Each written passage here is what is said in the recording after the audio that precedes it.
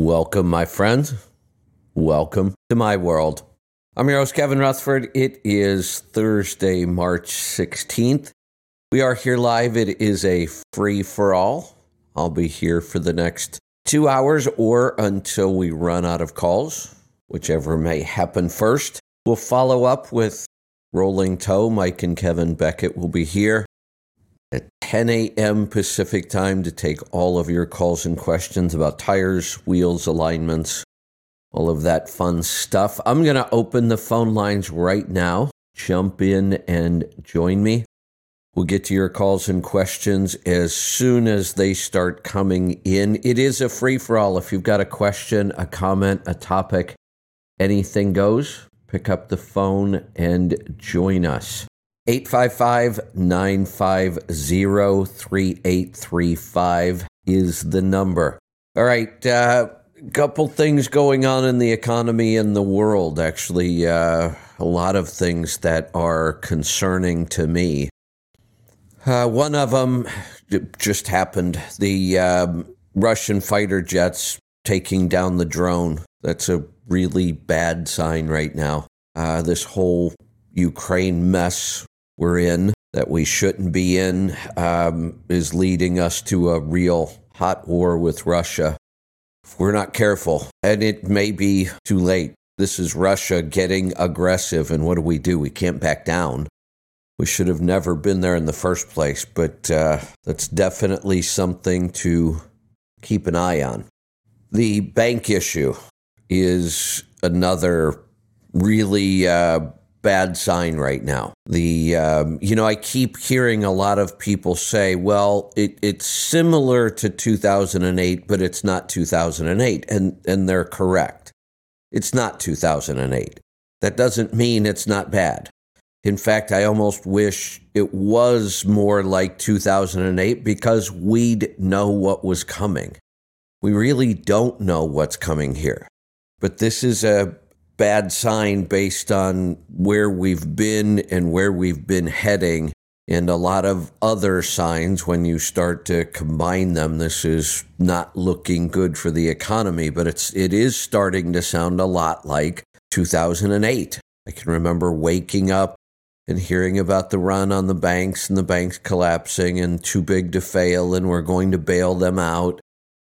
And what happened after that was one of the worst recessions we've had since the Depression, and one of the slowest recoveries ever. This one looks like it could potentially be worse. We've been talking about it for a while. We actually started pointing out some of these signs in 2017. What changed a lot of things was COVID in 2020. It gave the government an excuse to spend trillions of dollars, which really couldn't have come at a worse time. It stimulated an economy that should have been already heading into a downturn, and it is really hard to predict where we're going to go right now. You know, the problem that we face, I've heard some people say, well, this may be a good thing because it will force the Fed to stop raising interest rates. And it might, or it might not, but I don't think that matters. I don't think that's the issue here. We have gotten to a place in this economy. How many of you have ever been in a truck? I'm thinking both before anti-lock brakes and after. Anti-lock brakes were a huge improvement, no doubt. But there is still a time when you're on a slick enough surface, usually ice, where even the anti-lock brakes can't save you. It's kind of what's going on with this economy right now. You have rampant inflation that was really high, started to come down a little bit each month, which was at least a good trend until just recently, and now that trend has reversed. We saw inflation inch back up again. That's the scary part. If inflation would keep coming down, we might be able to wait this out and not keep raising rates. But it's like being on ice. Raise rates or don't raise rates, put on the brakes or don't put on the brakes, it's not going to matter. If you put on the brakes but you can't stop, which is what's going to happen to this economy, putting on the brakes, raising the interest rates isn't working. But if you don't do it, that has consequences as well. There's going to be a crash. There comes a point where you say, it doesn't matter whether I press on the brakes harder or let off the brakes, I'm going to crash. I know it. I see it coming. That's where we are in this economy. So the Fed could stop raising interest rates. I don't think it will matter. If they do that, inflation will continue to run rampant. If they don't, then we'll see other negative consequences. Either way, there's going to be a crash. I just hope you're prepared. All right, I had a bunch of other things I was going to talk about, but I see the phone lines are starting to fill up, so we're going to get to the calls. We're going to start off today in Texas. Fred, welcome to the program. Oh, hold on one second. We've got an audio issue. Let's try that again. How about now? There we go. Hello? Did you hear me? You're I there. lost you now. Hey, yep, now I got you. I got you. There you go. Go ahead. Okay. Before I comment on your open, which I do want to, yesterday, after I called in, you had a caller, one or two behind me, Dwight in Texas, who was dealing with stress, and you had said something about the physical protocol to start doing for him. Yes. I wanted to call back actually to give Dwight some hope here, because remember about a week or so ago I was struggling with my numbers, yes, getting them above. Yep. Well, I really buckled down, and over last weekend I had a couple of body batteries in the 90s and HRV nice. up to 35. Nice. So, and that was really the stress protocol. I pushed myself harder than I wanted to, and just like you said, being uncomfortable. And I think that put me over the edge. Now it's kind of slid down a slight bit because of my sleep the last couple of days, but not drastically. I'm still like today I'm 73 and I'm 33 on my HRV. So Good. It slid back a slight bit, but not bad. Just wanted to give that out there for Dwight if he's listening. That the protocol does work. There you go. I was in the 40s before that. Yeah. And couldn't get out of the 40s. So that's something. Yeah, that's something to put out there. On this banking crisis that we're I believe this is the black swan event that no one looked for.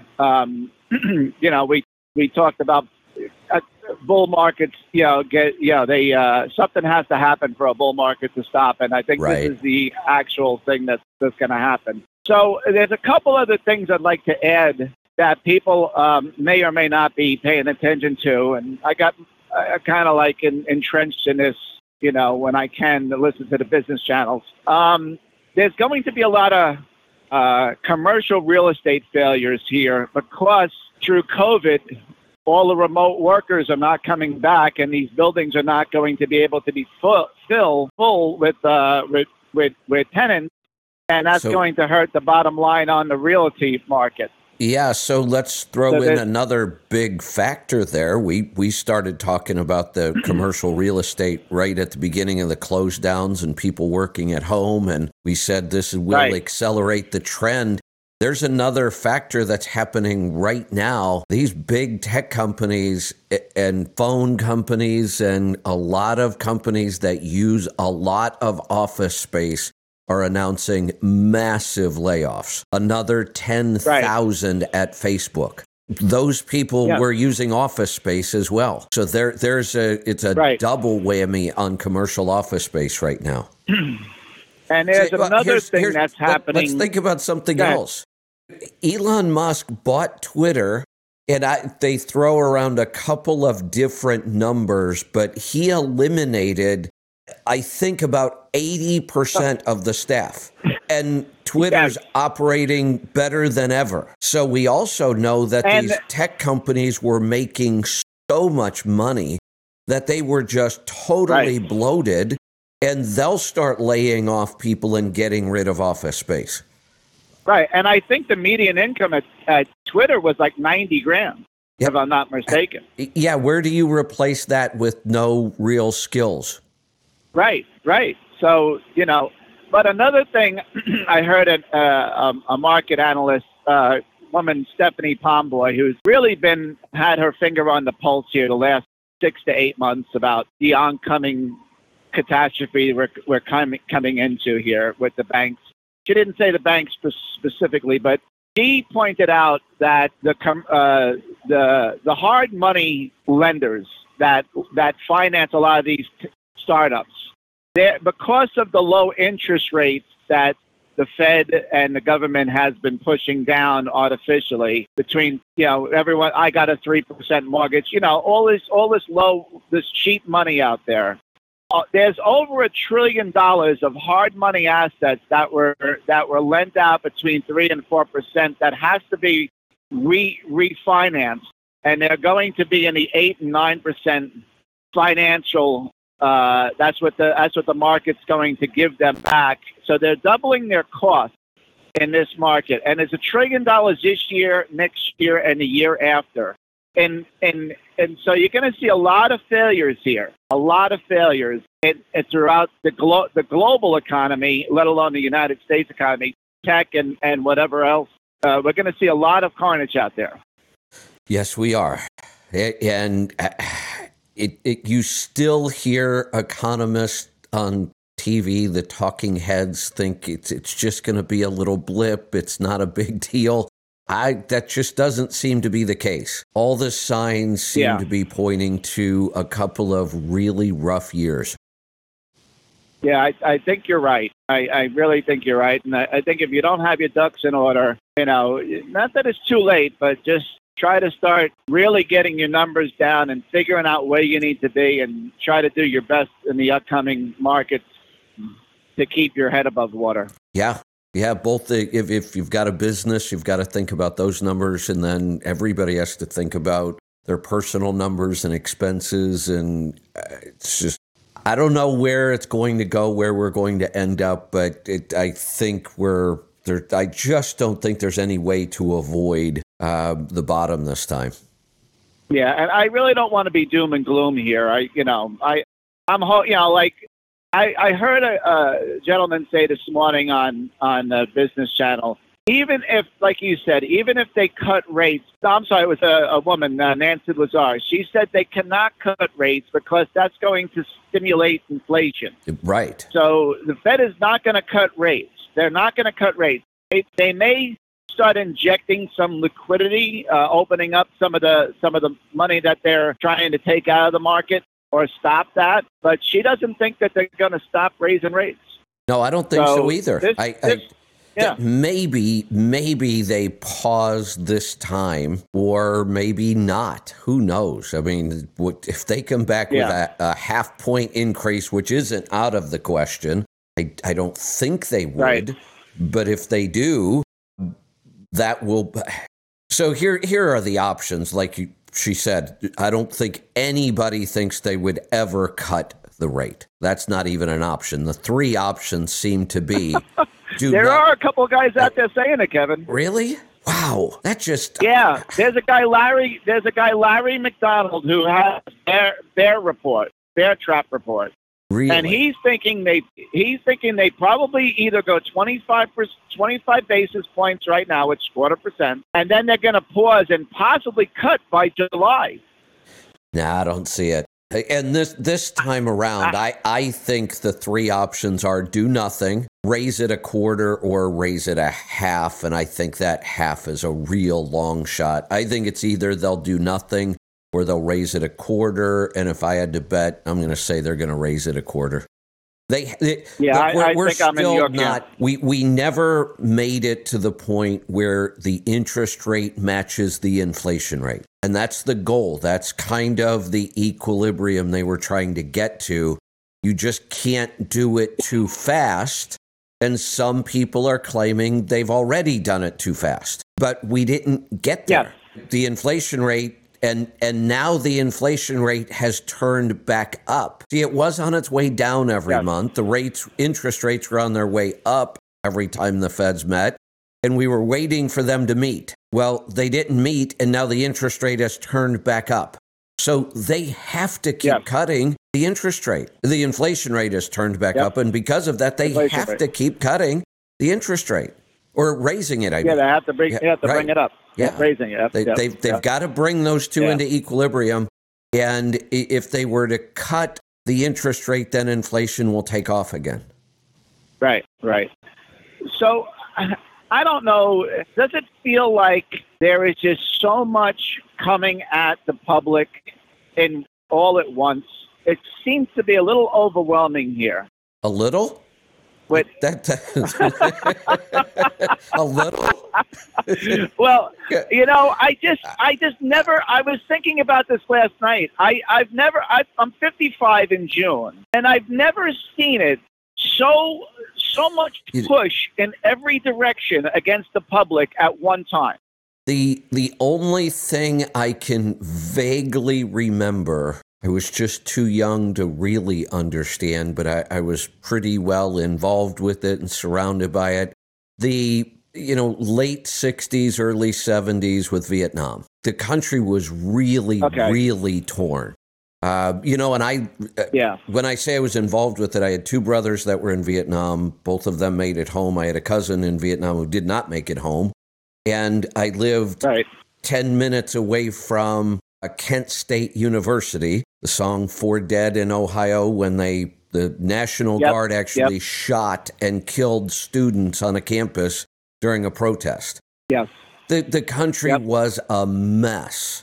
We had a lot of race riots still at the time. We had the war protests. It was really, I was young, but it seems like there was a lot of desperation and not a lot of hope. It was like, where do we go from here? How do we ever get past this divide, this split? And somehow we did. The 70s things started to turn up. Then we had the downturn with Carter in the early 80s, but then we had Reagan. And what a change. Yep. And, whether you believe Reagan did it or not, doesn't matter, but there was an absolute change. The 80s became the decade of excess. There was money. Everybody was doing great. There was growth again. People were happy. So it kind of feels like we're there again, like how we're so divided. How do we get past this? And so all I can do is kind of think back to that time, and I don't know what brought us. And it wasn't that we everybody agreed on everything, not even close. But we were much more unified as a country than we are now, and we were a whole lot happier. There's really, I hate to be, Mr. Negative. That's not me, but man, it's hard to look around right now and find something to be positive about. Well, I've been thinking, I'm not just talking about the divide, partisanship and how they're dividing us with every way and shape they can. I'm talking about just the everything that they're doing that is just stoked by policies, by bureaucratic and administration policies. Between the border crisis, the violence out there, the mass, the quiet quitting, all of this stuff that's happening in our system. How about it? Just seems like there's so much more going on right now, negatively. Over $100 trillion and all kinds of weapons and munitions and everything else going to Ukraine. Most people don't even know where the hell Ukraine is. I want to touch on that also. I want to touch on that. Hold on. Before you touch on it, let me finish that thought. All of that money and munitions, all of the armament, munitions, planes, tanks, trucks, helicopters left in Afghanistan. Our military is a mess right now, and we decided to pick a fight with Russia through Ukraine. And now we have Russian jets taking down one of our drones. And now Russia is out there saying, not only did we take it down, we're going to recover it. So Russia's going to have our drone technology.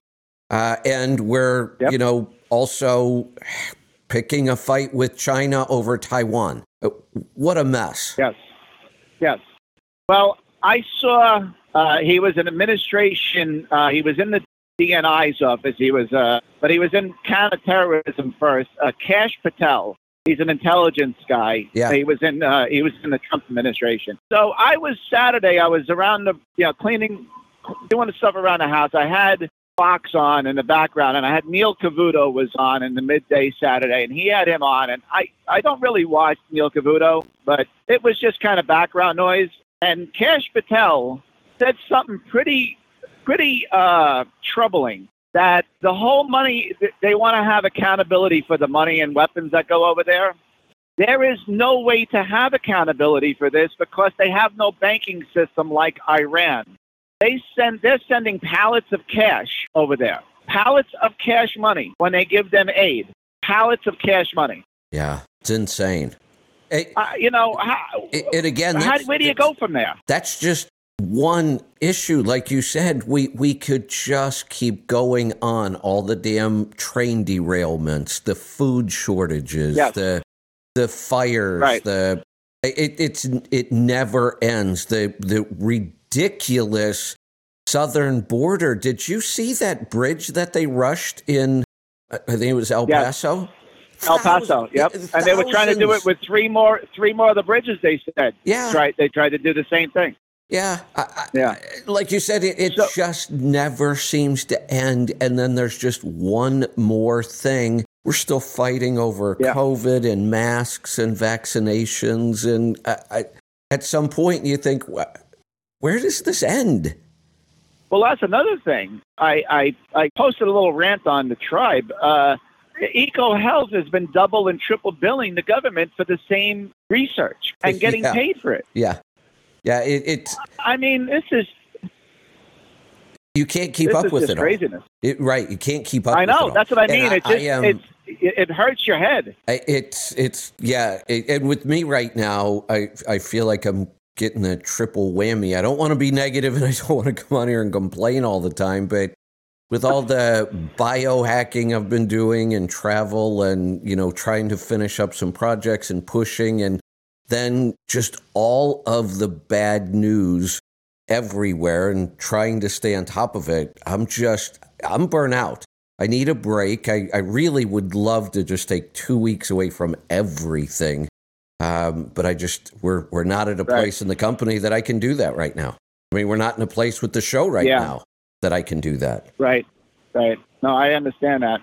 Another thing, on, I guess, a little bit of a lighter note, do you see that they're all coming out now against keto and how it's going to raise your cholesterol? And yeah, well, I heard a doctor debunking this. Going with this narrative on a morning show on Fox Business last week. They are. And I said, "What the hell's going on?" Pathetic. It's pathetic, is what it is. It is, carnivore and keto and paleo. They are not fads. Some version of them will be with us forever now. The more people that do it, the healthier we'll become. And yet there's this huge push toward plant-based everything, and even the whole insect thing. And I just saw it. We were just at a food show. There are food products out there with insects already. They're on the market. Everything at this show was plant-based this, powered by plants this. You should have seen us when we found a booth with meat. We mauled the place. You're going to a food show, so you think, well, I'm not going to eat before I go to a food show, because you're going there to sample. We're going there to look for new products. But I'm walking around starving, and they're pushing food on people everywhere. Here, no, take more samples. I've never seen a show where they give more stuff away. And sometimes a lot of booths were not giving away sample sizes. They were giving away full sizes of everything. And yet I'm walking around starving because there was a total of about 5 vendors maybe that had meat that I would eat. And, it's not like you can stand around in front of their booth and just keep taking samples all day long. But I was kind of tempted to. I was hungry. Well, this doctor had the nerve to say the ketogenic diet causes inflammation in the body.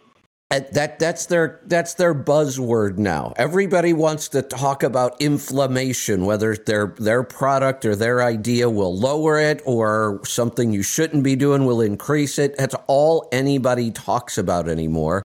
And nothing could be further from the truth. Almost every diet you move to from the standard American diet lowers inflammation. The standard American diet is the most inflammatory diet in the history of the planet. So it's insane that they try to claim that these other approaches are inflammatory. It's just right. And then I have to wonder, are they? And I don't know how else to take it. If you have a doctor today who can look at all the evidence that's around and make this claim, they're either stupid or evil. Which one is it? I don't think there's any other answer. You know, that's what had me scratching my head, because this doctor, he's pretty regular on Fox, and and he's not that I would really take any of his Which advice, one was it? But it was Mark Siegel. Oh, I you know what? I just do not like that guy. He's a nice person. So I shouldn't say I don't like him. He's a nice guy, I get that, but I would not take any medical advice from him. He flip-flopped back and forth on COVID and vaccines and masks so many times. Fox had two doctors. I know. They had two doctors that I really liked and agreed with, and two that I didn't like and disagreed with. So Mark Siegel and, her name, Neshaway. Was it Neshwa? Neshwa, yeah. Neshwa. Yeah, she makes me a little crazy because it seemed like she was all over the board on the COVID stuff, could never really make up her mind about any of that. She went back and forth. Those two kind of made me a little crazy. Nicole Saphier and Marty Makary, I really like. They are good. Yes. Yes. Yeah, so I have the same opinion you do on those four. Yeah. So I the fact that he said some of those things doesn't surprise me at all. Yeah, like you said, I mean, with all the data out there and all the papers and real peer-reviewed studies on a ketogenic diet and everything for decades. I mean, this is nothing new. This came out in the 1800s. Right. This diet. So, for him to just state complete falsities, and he wasn't saying keto. He was saying keto-like diet. So, this is another. So, did you hear me explain the study design behind that last report? They made such a big deal about that keto increased the risk of heart attacks and blood clots. No, I didn't read that, but what was that? Was that more of like a grain carbohydrate? Wait a minute. Go ahead. There were a couple that just came out recently, and I may be getting them confused. There was the one on keto caused heart attacks and blood clots, and there was one on erythritol. They came out around the same time. The one thing we have to remember, I'm collecting articles now, headlines on all the things that cause heart attacks and blood clots and strokes. Is there some reason we might be looking to see why or what might be causing that? Because the numbers have gone through the roof, but it's the vaccine. We know it is. Yes. But all of a sudden, everything else, gardening. I have a headline that claims gardening increases your risk for heart attack and stroke and blood clots. So why were we surprised when they came out and said erythritol will do it, keto will do it? Those things are popular. Keto has gotten very popular. Yep. Let's blame keto for the heart attacks. And a lot of people will believe it because they've been brainwashed to believe all that fat is going to cause you to have a heart attack or a stroke or a blood clot. So that's an easy one to go after. Exactly. The study design, and I got to stop and think now, was this the erythritol or the keto? I don't remember. I'm going to give you, I'm going to be off a little bit on the numbers. I'm not looking at it right in front of me, so I'm trying to remember it from memory. But the numbers are so ridiculous, it won't matter if I'm off a little bit. There was less than 400 people involved. The questionnaire, all it did was ask them what they ate in the last 24 hours. That's it. It was a one-time questionnaire. What did you eat in the last 24 hours? That's how they determined what type of a diet somebody was on, with a one-time 24-hour questionnaire. We're talking less than 400 people. And the way that they, and again, I'm trying to remember if this was the keto or the erythritol. Both of them had really goofy study designs that the whole thing should have been thrown out. Neither one had been published or peer-reviewed yet. And yet the natural health world jumped all over the erythritol thing and said, oh, my God, stop eating erythritol. Nobody bothered to just take a step back and look at the study. Oh, here, the other thing, and this was the erythritol. It was, if I remember right, it was over 20% carbohydrate. That's not a ketogenic diet, and why would we even be looking at whether it's erythritol or keto? You can't claim that one, the 20% carb or 25% carb was the keto. That's not a ketogenic diet. Yes. Exactly. Nobody, I don't care if you're an elite athlete, you're not going to produce ketones at 25% carbohydrate intake. Right, and that's why they framed it as a keto-like diet, not a ketogenic diet. Wait a minute. That's like saying somebody's almost pregnant. It's either ketogenic or it's not. There is no such thing as a keto-like diet. You know, But you know what it is? They put the keto in big, bold headlines, and people just say it's so good. Pick every other type of diet. Low-fat, low-calorie, paleo, carnivore, every other diet. We could argue what the definition of that diet is, right? It's not set in stone. Yes. We could argue all day long. What really is the Mediterranean diet? Nobody's ever even identified what that really means.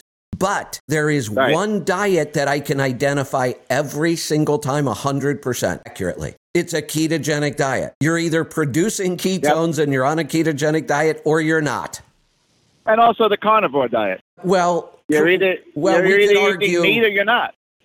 True, but most of us aren't going to eat 100% carnivore. So then we start arguing, well, do we allow sauces or, should we allow some fruit and honey? And, now we have fermented carnivore. Yeah. So, and that's how we should be approaching this. We should be trying different things.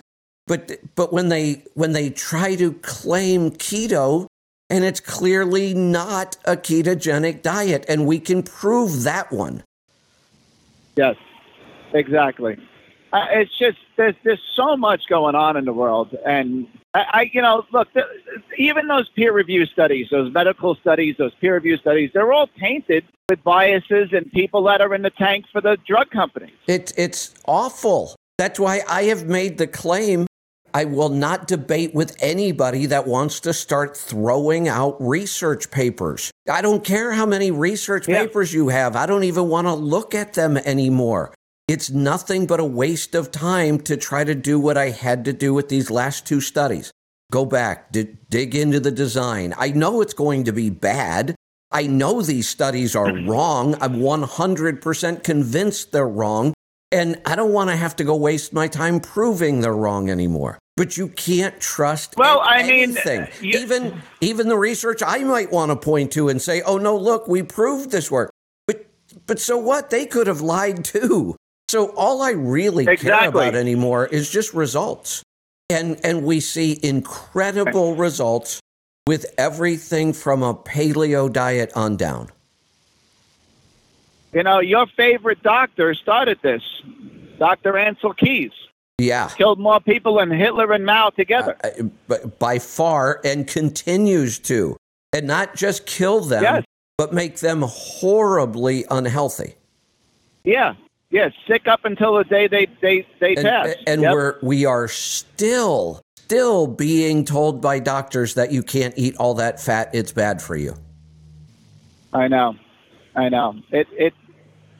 It is just, it's mind-boggling how, but that's look at the pharma. Look at what's going on with with all of these investigations now that they're finally getting some daylight on this stuff. I thought it was going to be more satisfying. I want to walk around all day long pointing at things and saying, see, I told you so.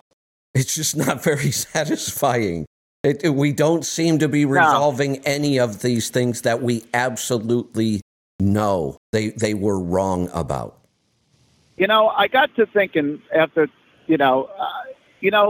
I believe what's going on right now is that the left took control with Barack Obama, and they got a lot done on their agenda. And they divided us. They put in place measures to take away our liberties and our freedoms. Obamacare is one of them, and they took away a lot. And then, seeing the 4 years of Trump, not counting all the disarray and all the craziness, but just the stuff that he did to try to right the ship, I think scared them so much that they're pushing so hard with Joe Biden that it's just the gloves are off and they're trying to get as much as they can do in these 4 years. Imagine now, because I agree with everything you just said. I think Trump being the outsider, drain the swamp. I think that through our... It scared them. It scared them. It threw our political class into a tailspin and a panic. They're responding like they're in a panic, and they have been. Now what I want people to start paying attention to, so Trump was saying a lot of things I agreed with. I said that right from the beginning. Less regulation, better rules for small business on taxes. He did all of those things. We saw the results. We saw a great economy get stronger and stronger. And then they panicked. The political class wanted him out. Have you spent any time yet listening to Vivek Ramaswamy? Oh, yeah. I knew of him years ago when he had that biotech firm. Yeah.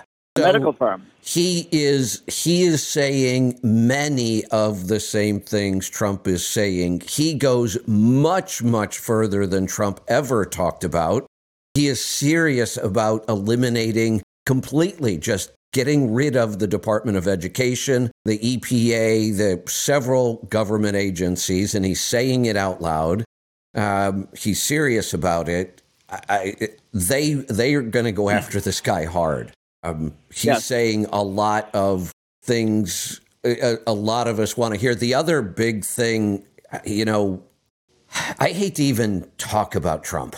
I really do, because it not only, like I've said so many times, I liked his policies. I hated what happened because it was just bad timing to have somebody like him, somebody who taunted people and taunted the media and made up all the goofy nicknames that we all laughed about. And it was just not a good time. And we can see the turmoil that it caused in our country.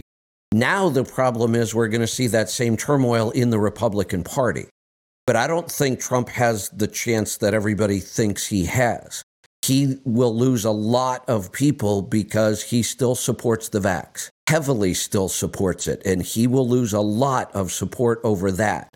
I don't know really very clearly what his stance is on Ukraine, but both Ramaswamy he came out definitively. He wants peace there. He doesn't want to fund it.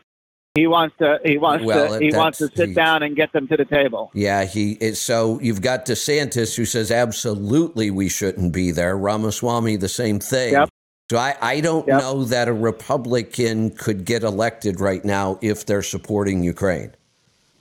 Well, you see, that's what's making everyone's head blow off in Washington, because the top 4 or 5 people out there came out against this Ukraine war. Trump, DeSantis, Ramaswamy. The only 3 people that were in the camp is Mike Pence, Nikki Haley, and Chris Christie. Because Tucker, I watched Tucker the other night, he sent out questionnaires to all the potential candidates and all the candidates that already announced for presidency. Kristi Noem in South Dakota, everyone that has been any buzz around, and they all responded to him, except for the senator from South Carolina, Tim Scott. He didn't really respond to Tucker, which I think was a mistake. But everyone came out against the Ukraine war, and they want peace there, and they want to sit down and get it all straightened out. Except for, like I said, Mike Pence, Nikki Haley, and Chris Christie, who I think is irrelevant. And But, he has a big mouth, and he's from New Jersey, so what are you going to do? The problem is where the presidential election cycle has become nonstop. I mean, we just never stop talking about it anymore. And we'll get these, primary run-ups where all of a sudden you've got 30 candidates, and as soon as the primaries start, they'll bite the dust just like all the Democrats did. It'll come down to 2 or 3, true potentials. Yep. And I'm pretty sure I know who they are on the Republican side. We'll see.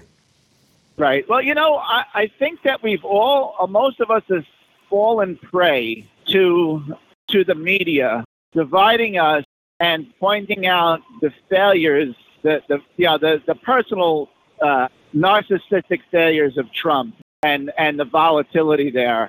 And they've hyperbolic that.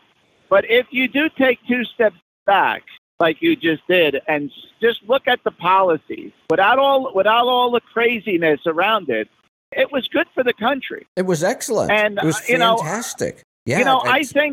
I think in a sense, I don't think the Eagles will let them do it. The 2 men I think would be perfect for this country would be another run with Trump, with DeSantis backing him up as VP, because we'd have 12 years of, I think, getting the country back in shape. And it would get back at least to center, if not maybe right of center, having Trump as a lightning rod for 4 years. And DeSantis knows how to pull the levers of government, gets a lot done legislatively, as you can see what he did in Florida. And, I just think we need that, because it's going to be crazy trying to get through the Republican primary. Well, it's going to look like the 2016 presidential election. It's just because Trump is the lightning rod. He's the wild card. And now it will be in the primaries where it's going to be much, much harder fought. And who knows what, combination is going to come out of this. I'm at least hopeful that there are some really strong candidates that I like a lot. What combination and how is this going to shake out? DeSantis is only 48 years old. He may sit this one out. Well, he's already being sued by one of the Democratic PACs, I think, is suing him, claiming that he's running a pseudo-presidential campaign, even though he hasn't resigned as governor. And I guess the penalty for that is a fine that would be no big deal, but he would be eliminated from running this time if they were able to prove this suit. So we'll see. I kind of doubt that it'll go that far, but it's just going to be a crazy. We almost have 2 years still. I mean, there's still a long time. Yes. So it's going to be a crazy. I guess you got to start the pit again. Yeah, well, that's a whole nother issue. I am much, much more concerned right now about China and Russia than I am our elections. Yeah, I'm really not concerned too much with Russia. I'm concerned with them two getting together. Yes, exactly. But China is really the threat we have to watch. Russia still worries me. The fact that they're getting this aggressive. Come on, you would think if we have to be careful with what we hear and see in our media. Why is there not? Let's go back to what we were talking about earlier, comparing this to the last really volatile time in our history during Vietnam. Yeah. During Vietnam, there was so much news footage, video. We saw it constantly, the body count on TV every single night. If we're spending over $100 trillion in Ukraine, we don't even get pictures of what's going on over there. What, doesn't that seem odd? Oh, it's definitely odd. That's why I think there's more to this than meets the eye. But look, just take two steps back. The first meeting that the administration had with China up in Alaska, the Chinese consulate or whatever they not consulate, the ambassador that met the Secretary of State, gave him a moral lecture on America's racism. Right. I mean, they've never projected any kind of strength. So does it really surprise anyone that Russia's being so aggressive and China's really not paying attention to what the administration's even saying anymore? That's what worries me. Right. That's why I'm right. Those two have always been out there. We know they've always been a threat. We have become so weak that not only are we worried about them, we're starting to sound a little worried about the Mexican drug cartels. Can we really handle them on the border? Come on. We should. Well, even that president is pushing back. We should be able to handle the Mexican drug cartels with the National Guard on a weekend, retreat. Seriously, we're worried about them. We could snuff them out in no time and move on. Yeah. But even you have the Mexican president pushing back. Yeah, I know. On the administration. Right. I mean, it's just, I mean, I don't quite understand why, and it's just, their mindset on American exceptionalism is just 180 degrees. Yeah. Hey, Fred, good stuff. Calls are piling up. I got to run along. I do have a time limit today. We're going to go to Idaho. Andrew, welcome to the program. Hi, Kevin. Thanks for taking my call. Appreciate it.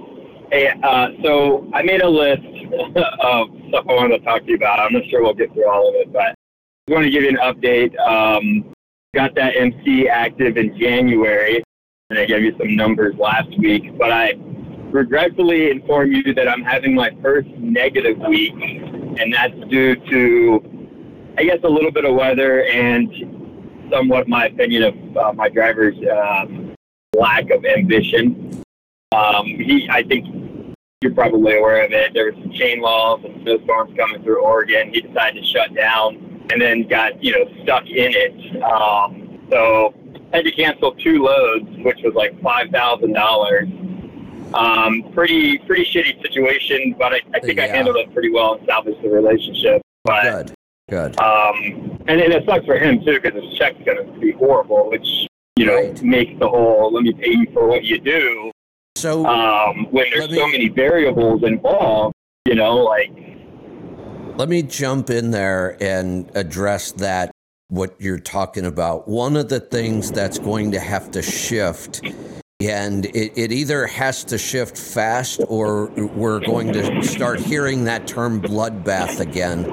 Drivers, owner-operators, everybody in the industry that touches freight is going to have to get out of that mindset of there's so much freight and rates are so good, I get to pick and choose, and I get to make statements all day long like I don't go to New York City, I don't go north of I-40 in the wintertime. Those statements are fine when freight's booming and everybody's doing great. When we are heading into what I think we're heading into, there should never be a statement of I don't. You've got to be open to do whatever you've got to do to make things happen. And you as a business owner, it can be very frustrating because we can't control that in other people. Well, that's not the issue. The issue was me as a driver, I would have driven through the snowstorm knowing that if I shut down and it take a 10, it's probably not going to be any better tomorrow. So I push. I know my abilities. I'm very skilled in the mountains and snowstorms. But he called me before he shut down. He's like, and I told him, I said, you got to drive your whole shift today to make these 3 loads work. And he said, I can't go any further. I can't see the road. I can't, as a boss, I can't make the decision. And if I had pushed him and then he wrecked the truck, it would have been really bad. And double whammy, just as full disclosure, my driver is my father. So I really don't want him getting hurt, you know. Well, but I do know that you made the if he wrecks the truck, my insurance claim is for sure going to put me out of business. Losing $5,000 of freight I can recover from. You made the only correct decision. When it comes to drivers and road conditions, I've always been a very strong advocate of this. You have to let the driver make that decision, always. You can't ever force them. Right, because even if it's safe, right. In my opinion, if his nerves are through the roof, correct. You know, he's not going to be operating at full capacity. Right. You know? At some point, as a business owner, if you have drivers who this keeps becoming a problem, the answer is not to force them to do things they're uncomfortable with. The answer is you have to get rid of them and get a driver who isn't uncomfortable with all of these things.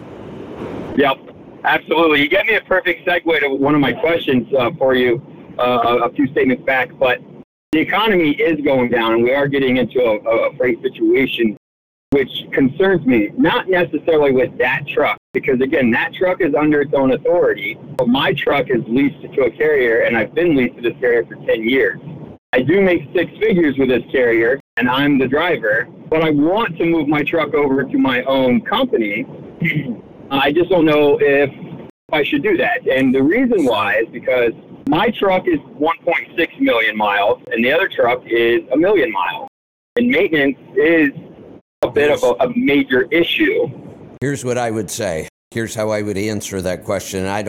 This is one where I don't need more information. The more information I have, the tougher this would be. Based on so many unknowns, when I'm in a situation like this in business, I try to keep as many opportunities available as possible. Just what I just said, I will not start making statements like, I don't go to New York City. I'm going to do the opposite. I start looking at, I'll do whatever I have to do. So I would not make a decision to move a truck right now. I would, because we don't know what's going to happen with the spot market, what may happen with this carrier's freight.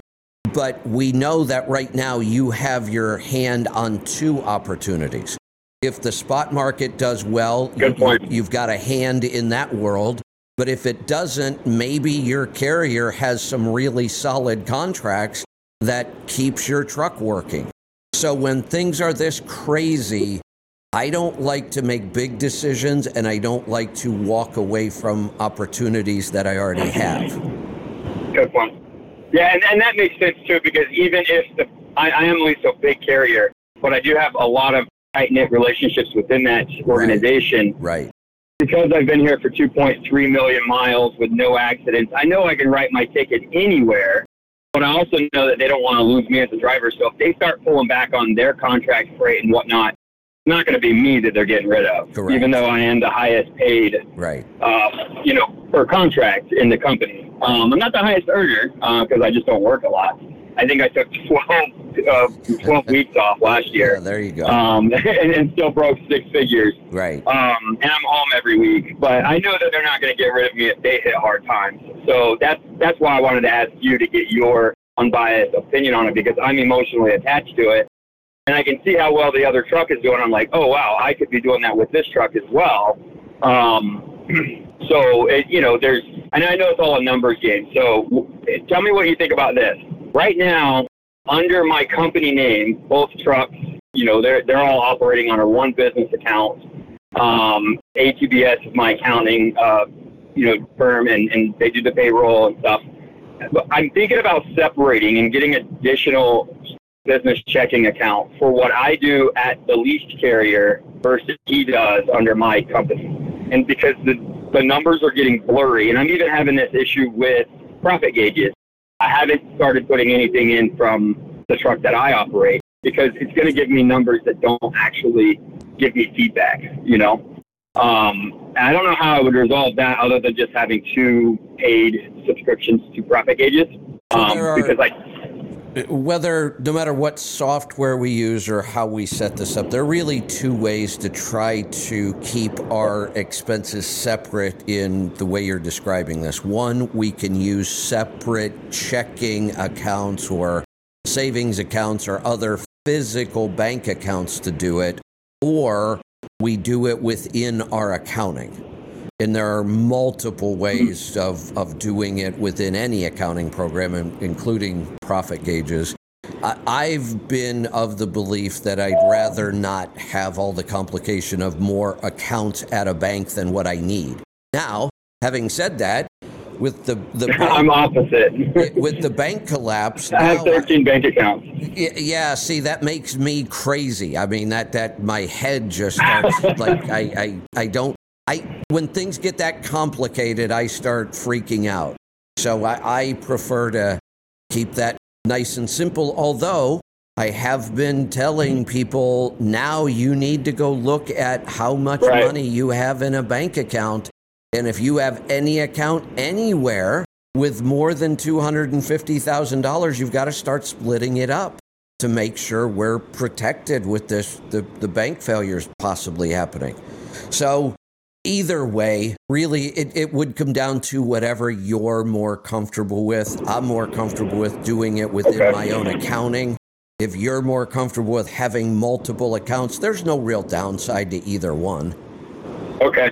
Yeah, I like the multiple bank accounts because I print out the bank statements, I get out the highlighters, I go line by line, and it just makes all the data entry and the information that I'm getting more absorbable to, what my thought process is. So that works for me. But there's something in all of this data keeping that's kind of tricking me up a little bit, and it's maintenance. I choose with the truck that I do, and it's leased to the carrier, they allow me to save out of my settlement up to 20 cents a mile, which I max out. And they hold on to it. I don't like that. So when it gets to $5 or $10,000, I withdraw all the money and start over again. I put it in my business account. So on my other truck that's under my own authority, I do 30 cents a mile. That's figured into my operating costs per mile. Yeah, it shouldn't which be. Is $1.75. It shouldn't be. Okay, well that's where it confuses me. So when I say my truck cost me $1.75 a mile to operate, I'm including the driver's pay, taxes, what I'm prepared to save for taxes, and what I'm prepared to save for maintenance, and I separate those into other accounts. Yeah. So everything you everything you first said was fine, including taxes, as long as you're really prepaying them and it's a true amount. Then that's all fine because those are real expenses. The mistake with maintenance is you don't know what that expense is going to be. See, taxes, if we have a good accounting system, we know what our tax liabilities are ahead of time. If we have payroll, we know what those payroll taxes are ahead of time. We can estimate our own income tax so that we know ahead of time. So that's an accurate number. But maintenance, you have no idea. You don't know if maintenance is going to be $100,000 or if it's going to be $20,000. So when you start putting money aside, you can never call that maintenance. That's still your money. We call that retained earnings. If once you actually spend it on maintenance, then it becomes a true expense. Well, yeah, I understand that. So I'm not putting that. So obviously, Profit Gauges doesn't give a shit about my $1.75 number. That's just a number for me to help me negotiate rates to know that I'm going to make 25 cents a mile in profit to this. There's going to be 30 cents a mile that I can move over to the maintenance account. Yeah. There's going to be this much money for taxes. There's going to be this much money in this account for the driver's pay, and then there's the account, the main account, which everything gets deposited into, which has those profits and whatever left in it. I don't take any money from what the other truck is doing because I'm trying to build. Yeah. So it's just sitting there. Right. So, yeah, if maintenance went over, I don't know what maintenance is going to be. I do on my truck because I've been in it for 1.6 million miles, and I can kind of, right.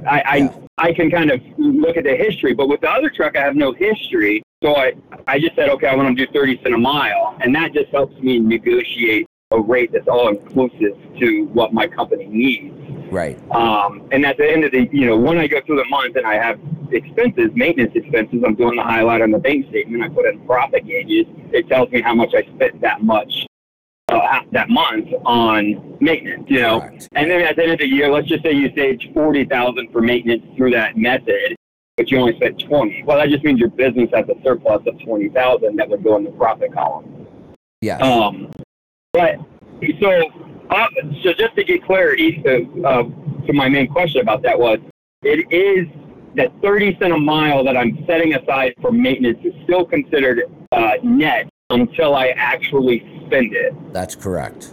And then the dollar amount that I spent is a deduction or a write-off, and the difference between would be a net profit to the company. That's correct. Yep. Okay, I think because of the way that I'm doing it, profit gauges is like giving me a little bit of a hard time because everybody says, oh, so easy, and I just haven't gotten to the point where I hit the easy button yet.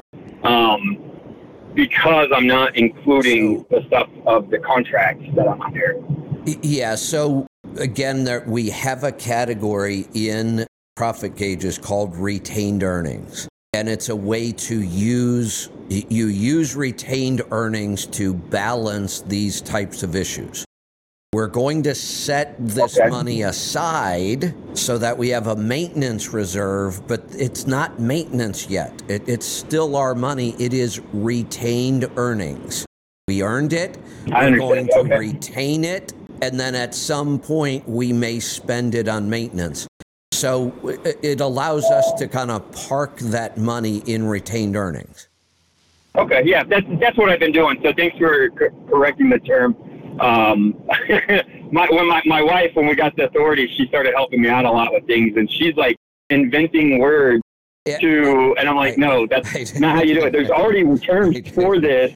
You need to learn, instead of you trying to change the industry with your terms, you just need to adapt to the industry and learn the terms. It'd be so much easier that way. So I appreciate that correction. Well, Tom, it's kind of funny. I'm laughing at myself here. Tell her I did the exact same thing. In the beginning, I just used to make up my own terms. I'm like, wait a minute, this is getting really confusing. Maybe I should actually learn what this is called.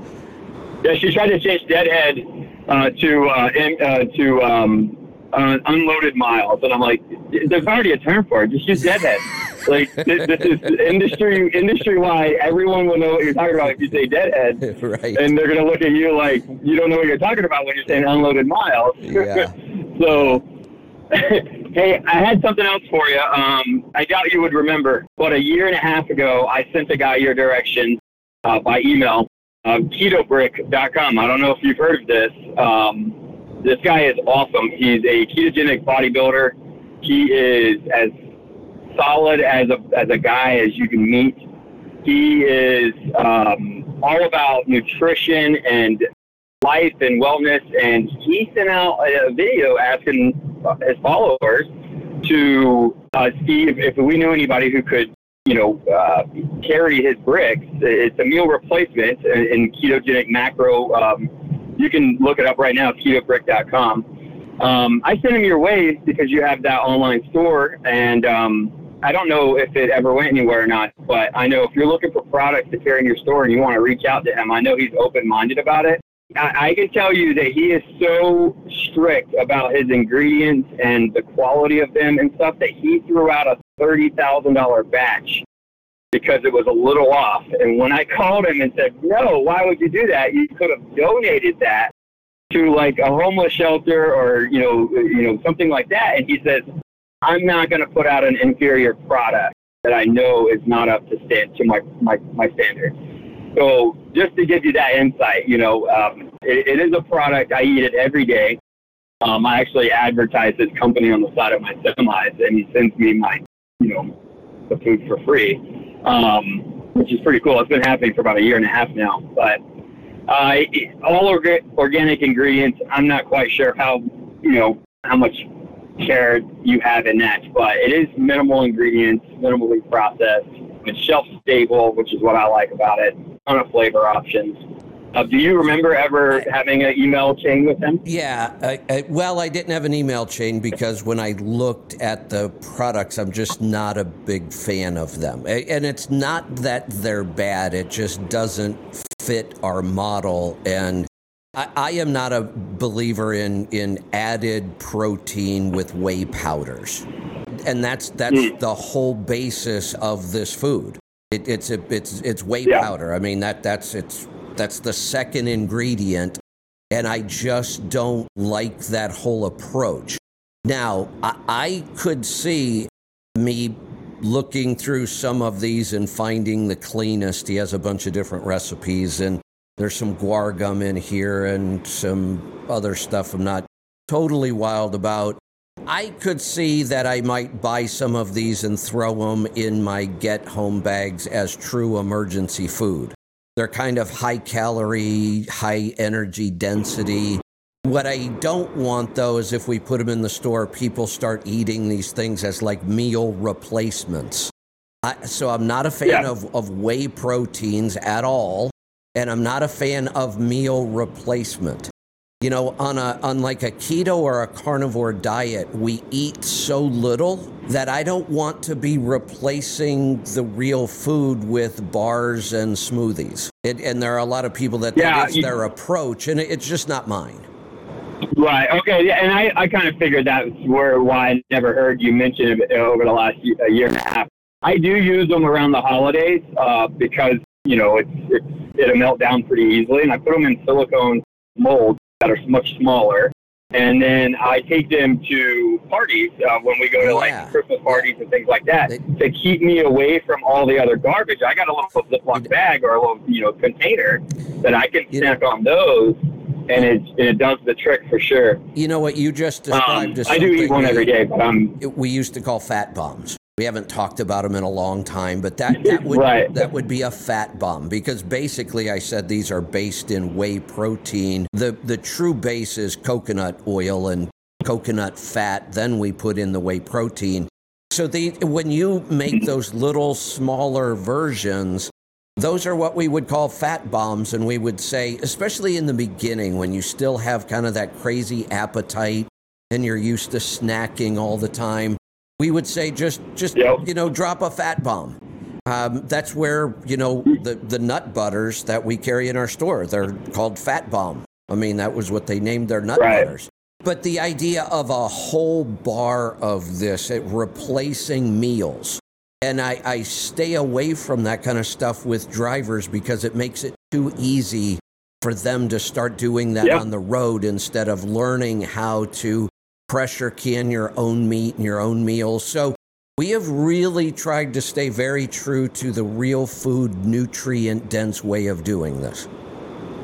And that's what I was about to say. That just shows the loyalty that you have to your own words that you speak and what you preach. Is that it's not a bad product. It just doesn't fit your message to your audience. And that totally makes sense. The reason why it works for him and why he sells out pretty much every month is because his following is bodybuilders, where they're counting every calorie, every gram of everything.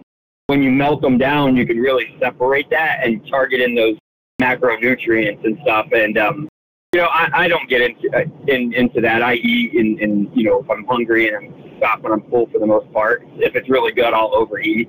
But I'm never scared of that because I'm eating things that I know are single ingredient whole food, with the exception of that brick.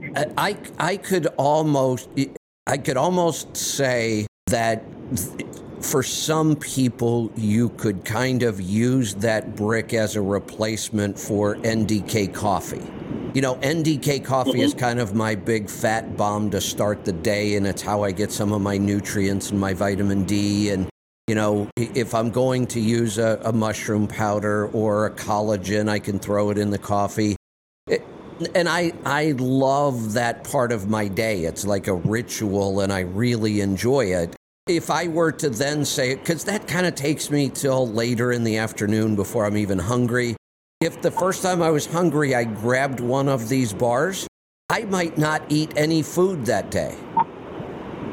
Well, if you eat the whole thing, yeah, because it's 1,000 calories. Sometimes you got to split it up and eat it over several days, so, which is what a lot of people will do. Yeah, so because I'm already doing kind of that big fat bomb in the morning, I'm only eating one meal a day most days, and it's mostly carnivore, and then some lighter snacks later in the evening. I almost have to be careful I'm not eating enough to get all the nutrients I need already. Right. Do you know why I did fat coffees? I call them fat coffee. You call them MDK coffee. Same thing. I did it for years, and then I kind of backed off of it, switched to black coffee, and then I go back to it. And then recently, a few months ago, I went back to it, and I found zero satiation out of the fat coffees. I don't know why that out of nowhere. happens. Do you know why that would be? I don't. Some people claim that, carnivore is so satiating because of all the protein. I don't find that to be true. If I eat lean protein, I am hungry all the time. I have to eat fatty protein. Mm-hmm. I think that's more of a personal, issue, and it can even change. Like you said, for you, it changed. Hey, Andrew, I'm looking at the clock and the calls here. I got to move along. I've been kind of long-winded today. Let's go to Missouri. Cole, welcome to the program. Hi, Kevin. Can you hear me okay? I can. What can I help you with today? I was hoping to pick your brain on some fuel mileage and cost-cutting things in this marketplace. We're having to cut costs wherever we can to stay alive. Yeah. Specifically, what I was looking at doing was switching a couple of my trucks to super singles, or I guess they're calling them wide-base singles now. What are your thoughts on that, and do you have any numbers on what you've seen as far as savings on that? So we've got to be careful. I've got to clarify this. So when it comes to tires, just tires of any kind, any shape, any size, any configuration, the issue that we look at in fuel economy is what we call rolling resistance. How much resistance does that tire create against the road surface? So the industry, being lazy, made this claim that wide-base singles were more fuel efficient. Well, that's an untrue claim, because not every wide-base single gets better fuel economy than every traditional single. So you can't make that claim, but we do, and it's just lazy thinking. No matter what kind of tire change we are looking at making, the only way to know what the savings are is to look at each individual tire specifically, what its rolling resistance is, and then what tire we're looking at replacing it with. We may say that wide-base singles get better fuel economy, but you may already have a dual type tire that's really low. We may not be able to gain. You may go backwards. I've seen people get rid of a traditional single, go to a wide-base single, and go backwards on fuel economy. It all comes down to rolling resistance, nothing else. Now, having said that, there are two things I'd look for when I look for tires. Rolling resistance is number one. I do want the lowest rolling resistance I can get because fuel is a big cost. And I've done the numbers and I've done the math many times. That's my approach. Then I might look at, what tire, for steer tires, for example, I have made the claim, I'm not going to worry about 3 or 4 or 5 points difference. I may not even worry about 10 points difference on a steer tire. Most of them are low enough. I'm just looking for the steer tire that handles well, wears properly in my operation, that kind of thing. I do like wide singles. So I will always go to wide singles when I can, making sure I still have the lowest rolling resistance possible. I like them for their handling, the ease of airing them up. We're not dealing with that inside dual. There's just the weight savings. To me, there's a lot of advantages to wide single and no real downside. But the fuel economy always comes down to that rolling resistance number. Okay. The other thing, I guess I should have explained, I run a flatbed operation. We have all spread axle. And have you had any feedback on a spread axle being hard on? I mean, spread axle's hard on any tire, but tons. Is it overly Tons hard on the singles more so than? No. Okay. No, it's hard on them, and some models of tires will handle that better than others. So we look at that, Okay. Talk to people. This changes as they bring out new models. So yes, the spread axles are hard on wide base singles, but you said it yourself, spread axles are hard on all tires. There's a scrubbing effect that happens there, and there's not much we can do about that. So it will happen to a wide single. Some people will tell you it happens worse. That's not necessarily true either. It comes down to each individual tire model. Well, and Kevin, I think it comes down to the tire quality. For years, I've been a big fan of Michelin's. They seem to perform better than any other brand tire, and that's the brand I was going to go for in the I agree. wide base single. Yeah, I agree. I've been a huge fan of Michelin because I think they have been significantly better than many other tire brands for decades. Okay. So if you had to, just trying to get an idea from somebody that's done the research, I think you've pretty much done it, or at least heard people that have done it. What would you think you might see in gains by going from truck and trailer both at the same time? From duals to wide base. Let's just use the highest quality Michelin rolling resistance tire we can get in both positions. So then what tire am I coming from? One tire is a Continental, the other one's on the drive, and the other one's a... Yeah, I'm going to ask you for the magic number. Without the magic number, I could never answer this question. The rolling resistance. That's it. That's all this is. It's math, and we have to have that number. Where would you find those numbers? The company's website. I've been on the Michelin site quite a bit. I couldn't find an actual number. They just say best rolling resistance of the class or whatever. There's a special place you might go to find the actual number. Michelin as a calculator, I helped write it. Oh, okay. Awesome. Yeah, go look up Michelin truck tire calculator. That will probably, if you do a search for that, you should get a pretty good link.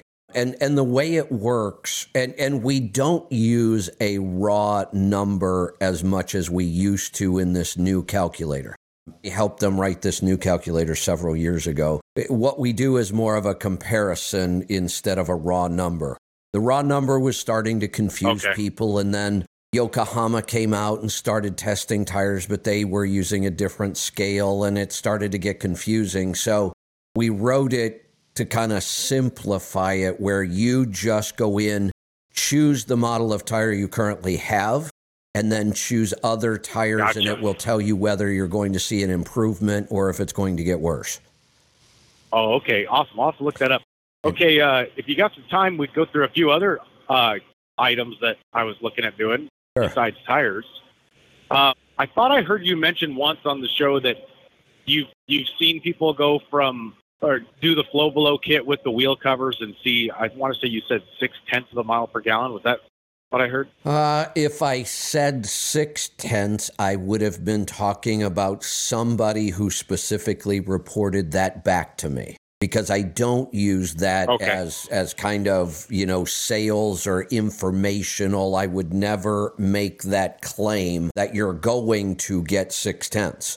So if I said it, and I'm not disputing that I said it, I may have, I would have only said it if I was reporting back real numbers that somebody reported to me.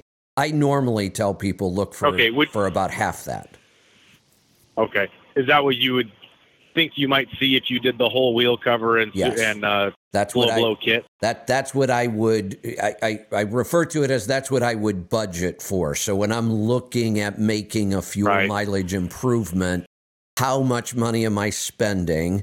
When do I think I'll break even, and what will be my payback on this? I would be using a number more like 0.3 to make those calculations. I gotcha. Okay. Would it have, now see, the good thing about flatbed operation is we always stay with the same trailer. So would it have any effect, I guess maybe similar effect to put the wheel covers on the trailer?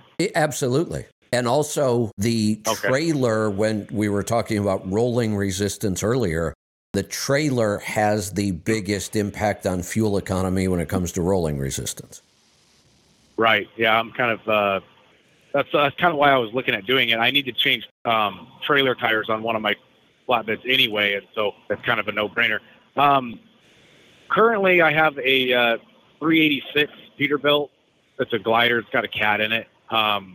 And it does not have it was funny, just the other day you talked to another guy with a 386 Peterbilt, and it's very similar, but I don't have the tank fairings. Okay. I can't remember what you told him. What might you look for to save if you had the tank? I don't think I'm going to put them on this truck, but I might buy another 386, and I might look for one that has the fairings already on it. You know what I mean? So we have enough proof to know that fairings can save us up to 4/10. Different trucks, different designs. There's some variation in there, but it's up to 4/10. The fleets got away from them mostly because their drivers tore them up too much.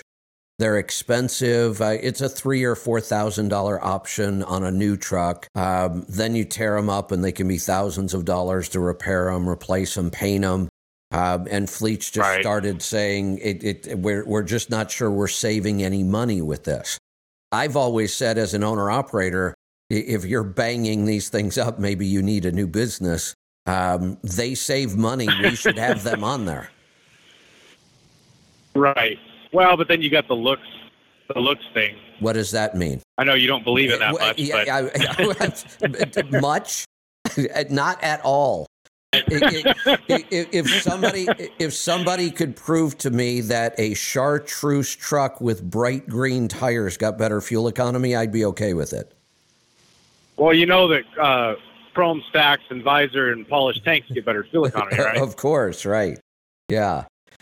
Yeah. So looks are not part of the equation at all. It's just never been important what that vehicle looks like. Now, I don't want it to look like, I want it to look respectable, meaning that it's clean, it's not broken down, it's not ragged, it should be solid and safe and look like it's solid and safe. But other than that, looks have never been a factor. Right. Hey, a little bit different topic along the same lines, I guess. I didn't catch your open. I caught the tail end of your open, and so this is an odd thing to ask, considering what you're just talking about. But what about expansion? But hell no. Now I got nothing better to do but expand, though. No, you do have something better to do. Plan your expansion, and then replan it, and then plan it again, and then wait. I'm not saying you should never expand. So get as prepared as you possibly can and then go get prepared again and wait. We're just not at the time yet. We're not far, and there is going to be some big opportunities. So I'm not trying to discourage you at all. I'm just saying don't pull the trigger on anything yet. Gotcha.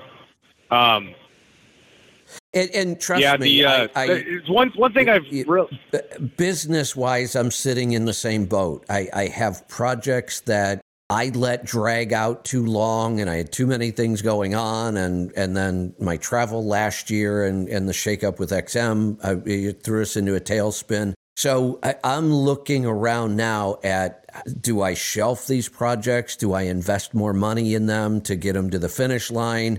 I have new ideas all the time. It's everything I can do every day not to pull the trigger on things. But I just know it's bad timing. That's business-wise. Personal-wise, I'm dealing with the same thing. I want to buy real estate so bad right now. I'm watching prices come down on properties I've had my eyes on for years, and I have to keep reminding myself, we're nowhere near the bottom yet. Right. Yeah, that's probably good advice. I'm kind of the same way with trucks. I looking at trucks and I'm like, oh my gosh, things are cheap, but no, they're not. probably they're not that cheap. They're not yet.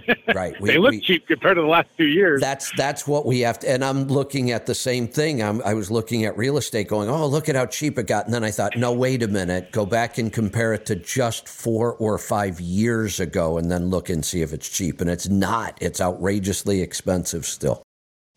Right. But again, how much has inflation made that go up? So is it really more value or is it just more dollars associated with that value? Doesn't matter because both of those are going to change. Inflation will come down. It has to. And if it doesn't, when I say it has to, that's not true. We could screw this up bad enough that we could see rampant runaway inflation like, Venezuela and some other countries have gone through. But if that's the case, then we're all screwed. Seriously, there's almost nothing you can do to protect yourself against something like that happening. But I don't think that's going to happen. So, we want to make sure we're making good financial decisions. Hey, Cole, I just I got to keep an eye on the clock in my calls here. Like I said, I'm just long-winded today. Good calls, good topics, but I got to move along. Sarah, welcome. So business, Shark Tank. Somebody comes in, makes a pitch, and either they don't like the product and they pick it apart and send the guy out, or they like the product and they get to the numbers. Either they don't like the numbers and they pick them apart and kick them out, or they start. And when they start to make offers, they always, if it's not food related or service related, if it's a material based product, they almost always have immediately jumped to, we can make this cheaper over in China. Yep. And after seeing that over and over again, that really turned me off to the show. But the guy, Kevin Leary, comes back into my atmosphere in the last couple of months on Fox News. A couple weeks ago, when scam Bankman fraud was in the news, they interviewed Kevin because he had been a spokesperson for them and apparently compensated heavily with their stock and lost a bunch of money. Right. And when he came on as a commentator, his comment was basically like, I'm so disappointed. I asked him, where's the money? And he didn't have an answer. And then this morning, he's apparently heavily invested through the Silicon Valley Bank. Right. And they brought him on the news and asked him about it. And he said, well, they were idiots and they were running it for me. So my question is, why, if you have no faith in these people, why was he so heavily invested through them? That's all I got. Well, and let me try to answer that because I thought about the exact same thing. I watched both of those same two interviews and my thought was the same thing. How did you get so sucked in? Here's the only answer. You don't create what Kevin O'Leary has created by not understanding money, business, finance. You've got to be intelligent. That took a lot of experience. I mean, the guy is impressive. No doubt about it. What I think happened, I think when you get to the point where you start talking about billions, and if you watch him, you know what his personality is. It's not that he wants another $1 billion because of what it will buy him. He wants another $1 billion because it's a scorecard for him. It's just about winning the numbers, having more. That's all it is for him anymore. And I think when you get to that point and you're using the B word, I think you start making really risky investments like this. Because, look, he can lose all of that money, and is it going to change his lifestyle? No. Not at all. Not at all. He'll still buy $5,000 bottles of wine. He'll still have a yacht. He'll still have multiple houses. He can have huge losses, and it will never change his lifestyle. And he's willing to take those risks to hit those big numbers because it's a big game for him. And maybe the possibility of them being idiots and throwing it under gives him a negative to put in the column. So he doesn't, I don't know. Yeah. So And look, those things paid off. We only look at, oh my God, he was with, Bankman-Fried and he got killed. What an idiot. Oh my God, he was also with Silicon Valley Bank. He got killed. What an idiot. Let's go look historically on how much money he might have made with both of those and 20 others we may never hear about. Right. Okay, I got to go, but thank you. You're welcome. Thanks for the call. Let's see. We've got a little bit of time left. We've got some calls on the line, so we'll keep rolling here. We're going to head off to Iowa. Brandy, welcome. Thanks, Kevin. Speaking of Kevin O'Leary, he was on Tucker Carlson as an actual interview. It was very good. I don't know if you saw that. No, I haven't watched that one yet. A book, it's really good. He talks about that cryptocurrency scandal and kind of why he got invested in it, and might actually go what Sarah was saying. Reading or listening to an audiobook called Bunker by Bradley Garrett, and the narrator is Andy Sims. Very good. He goes to these places where bunkers are at, why they were built, and even goes illegally to some of those places. So, really good. And what kind I go to bunkers? California a lot. The kind for prepping, or prep, as a prepper, or for mass prepping. Oh, so even for like individuals, like, in the 50s and 60s, we were building nuclear fallout shelters. Yeah. You're talking about okay. Or, and I didn't know when you say going to these bunkers and going to them illegally, like individuals? So the one that I'm on right now there's this guy named, I think his last name was Poland, and he built a bunker in Tasmania. And I guess the guy died, and they wanted to find it to put it in the book. And they went there, and they had signs saying this is private property, okay. And they did it anyway. Got it. And, okay. That kind of thing, and then the stories of why they built them and what they were going to do with them. It's just fascinating stuff. It's just more than just about bunkers. It's about the people and everything that goes into building it. And I just thought it'd be really good. Yeah, okay. For entertainment. And then I go to California a lot. I know you were there. Have you noticed how many Teslas are there? I mentioned that. Teslas for sure. Tesla, I made the comment that there are as many Teslas in California as there are Subarus in Oregon. And then not just Teslas, but primarily Teslas, but I saw a ton of other electric cars. I mean, it's pretty obvious to pick out most electric models. The Volkswagen, I think it's called the ID4, somebody said yesterday. The E-Mustang, I saw a ton of those.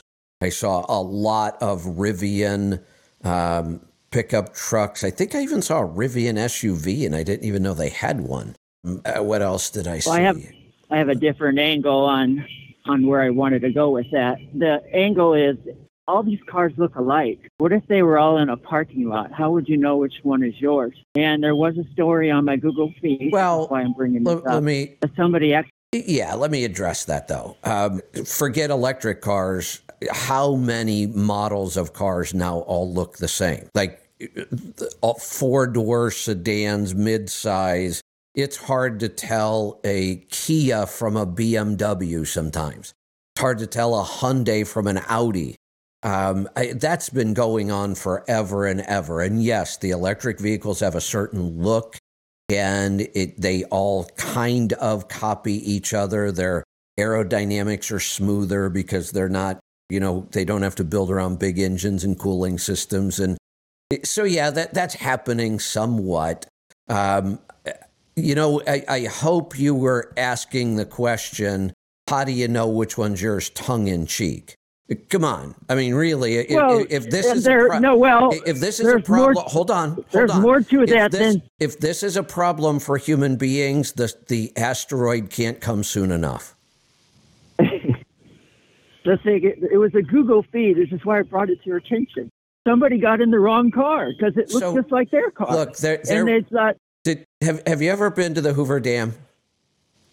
I've been over it. Yeah, I've never been. Take the tour. And there are other examples of this. We could go to coal mining towns in West Virginia. There are stories that they built houses so fast and they all looked the same. There were always stories of some guy coming home. When he left in the morning, his was the last house on the left. And when he came home that night, he went into the last house on the left, but they had built a new one that day. So I'm sure there's some story of somebody managing to get into the wrong car. But my God, if that's our biggest problem and we can't figure out how to solve it, like I said, the asteroid can't come soon enough. I just thought it was funny. It is funny. What the guy had said. I hope we're not serious about it. Yeah, well, every car looks alike down there, and it's like, how does everybody know which one's But again, that's okay. Not any different than all the internal combustion engine cars. Evidently, my eye is just picking up on all the Teslas that they're all white, they're all black, they all have the same body style. It's like if they were all in the same mall or parking lot, Brandy, it's like, which one is mine? Brandy. Yeah. Every car manufacturer has a certain number of models of cars, and that model is going to be exactly the same. Then they have a certain number of colors. The only difference here is Tesla doesn't have 32 different models and 127 different colors. Yeah. But that's not necessarily a bad thing. It's something I think about when I'm... No, I don't... But again, here's one really easy way. The remote fob. And you might laugh about this, but I travel a lot, and I used to get a lot of rental cars, and it wouldn't be unusual for me. My mind's on 37 different things. I've got a presentation to give when I'm traveling. I got events to get to. There have been times where I forget what kind of car I have, much less what color it was, and I have to walk through the parking lot hitting the key fob till something beeps. Yeah, I've done that. Yeah. So, but it's not that big of a deal. Yeah, the Teslas look pretty similar, and a lot of the other electric cars kind of copied a bunch of things that look like Teslas, but that's been going on with cars forever. Yeah. Well, that's everything I wanted to bring to it. There's obviously I could pile on your opening, but I wanted to give you something different than what you've been talking about. There you go. Thank you. That's what I did this for. All right. Yeah. Good stuff. You're welcome. Thanks for the call. Let's go to Iowa. Steve, welcome to the program. Oh, let me try that again. All right. Steve. Hello. There we go. What's on your mind today? I recently got some Cardio Miracle and Light Balance, and I mixed the two together to make one drink out of it. Okay. When I take my drink, it messes with my sleep. So my question is can I mix that ahead of time? I thought I heard sometime somewhere that you didn't recommend mixing it ahead of time. So like for my evening drink, can I mix it ahead of time, bring it with me, and then have it, yes, a few hours before I... Yes. Yeah, that won't hurt anything. There may have been a specific call where I was addressing some specific nutrient but yeah, there wouldn't be a problem mixing those ahead of time. Now, we're not talking about 2 weeks ahead of time. You're just talking about that morning, right? Yeah. No, that'd be fine. All right. That's all. Oh, well, that was easy. All right. Thanks for the call. I will hang out just about 2 more minutes and maybe grab 1 or 2 more calls, or I will wrap this up and we will get ready for Rolling Toe coming up at the top of the hour. Let's see. I had a bunch of stuff I was going to talk about this morning. I don't really have a lot of time. Let me scroll back through there and see if there was anything. Now, I didn't really have a lot of time to read these this morning. I think I've got some pretty interesting stuff here, but I didn't have time to get into it. I see there is another attempt, and it's actually a bipartisan attempt. It's we have 1 Republican and 1 Democrat reintroducing. I'd love to see this pass, repealing the... Oh, shoot, why am I drawing a blank on the name? The federal excise tax, the FET on trucks, that 12%. I hate that tax. I wish that would just go away. We do have a bill in the House that could end that. I'm going to do a little more digging on that and see what I can come up with. We do have a call coming in, so I'll hang out here for just a minute. What were some of the other things I was looking at here? There is a Department of Labor nominee in the Biden administration. Julie Su is being nominated as Secretary of Labor. She is a big proponent of AB 5 type laws. We should pay attention to that. Remember, elections have consequences.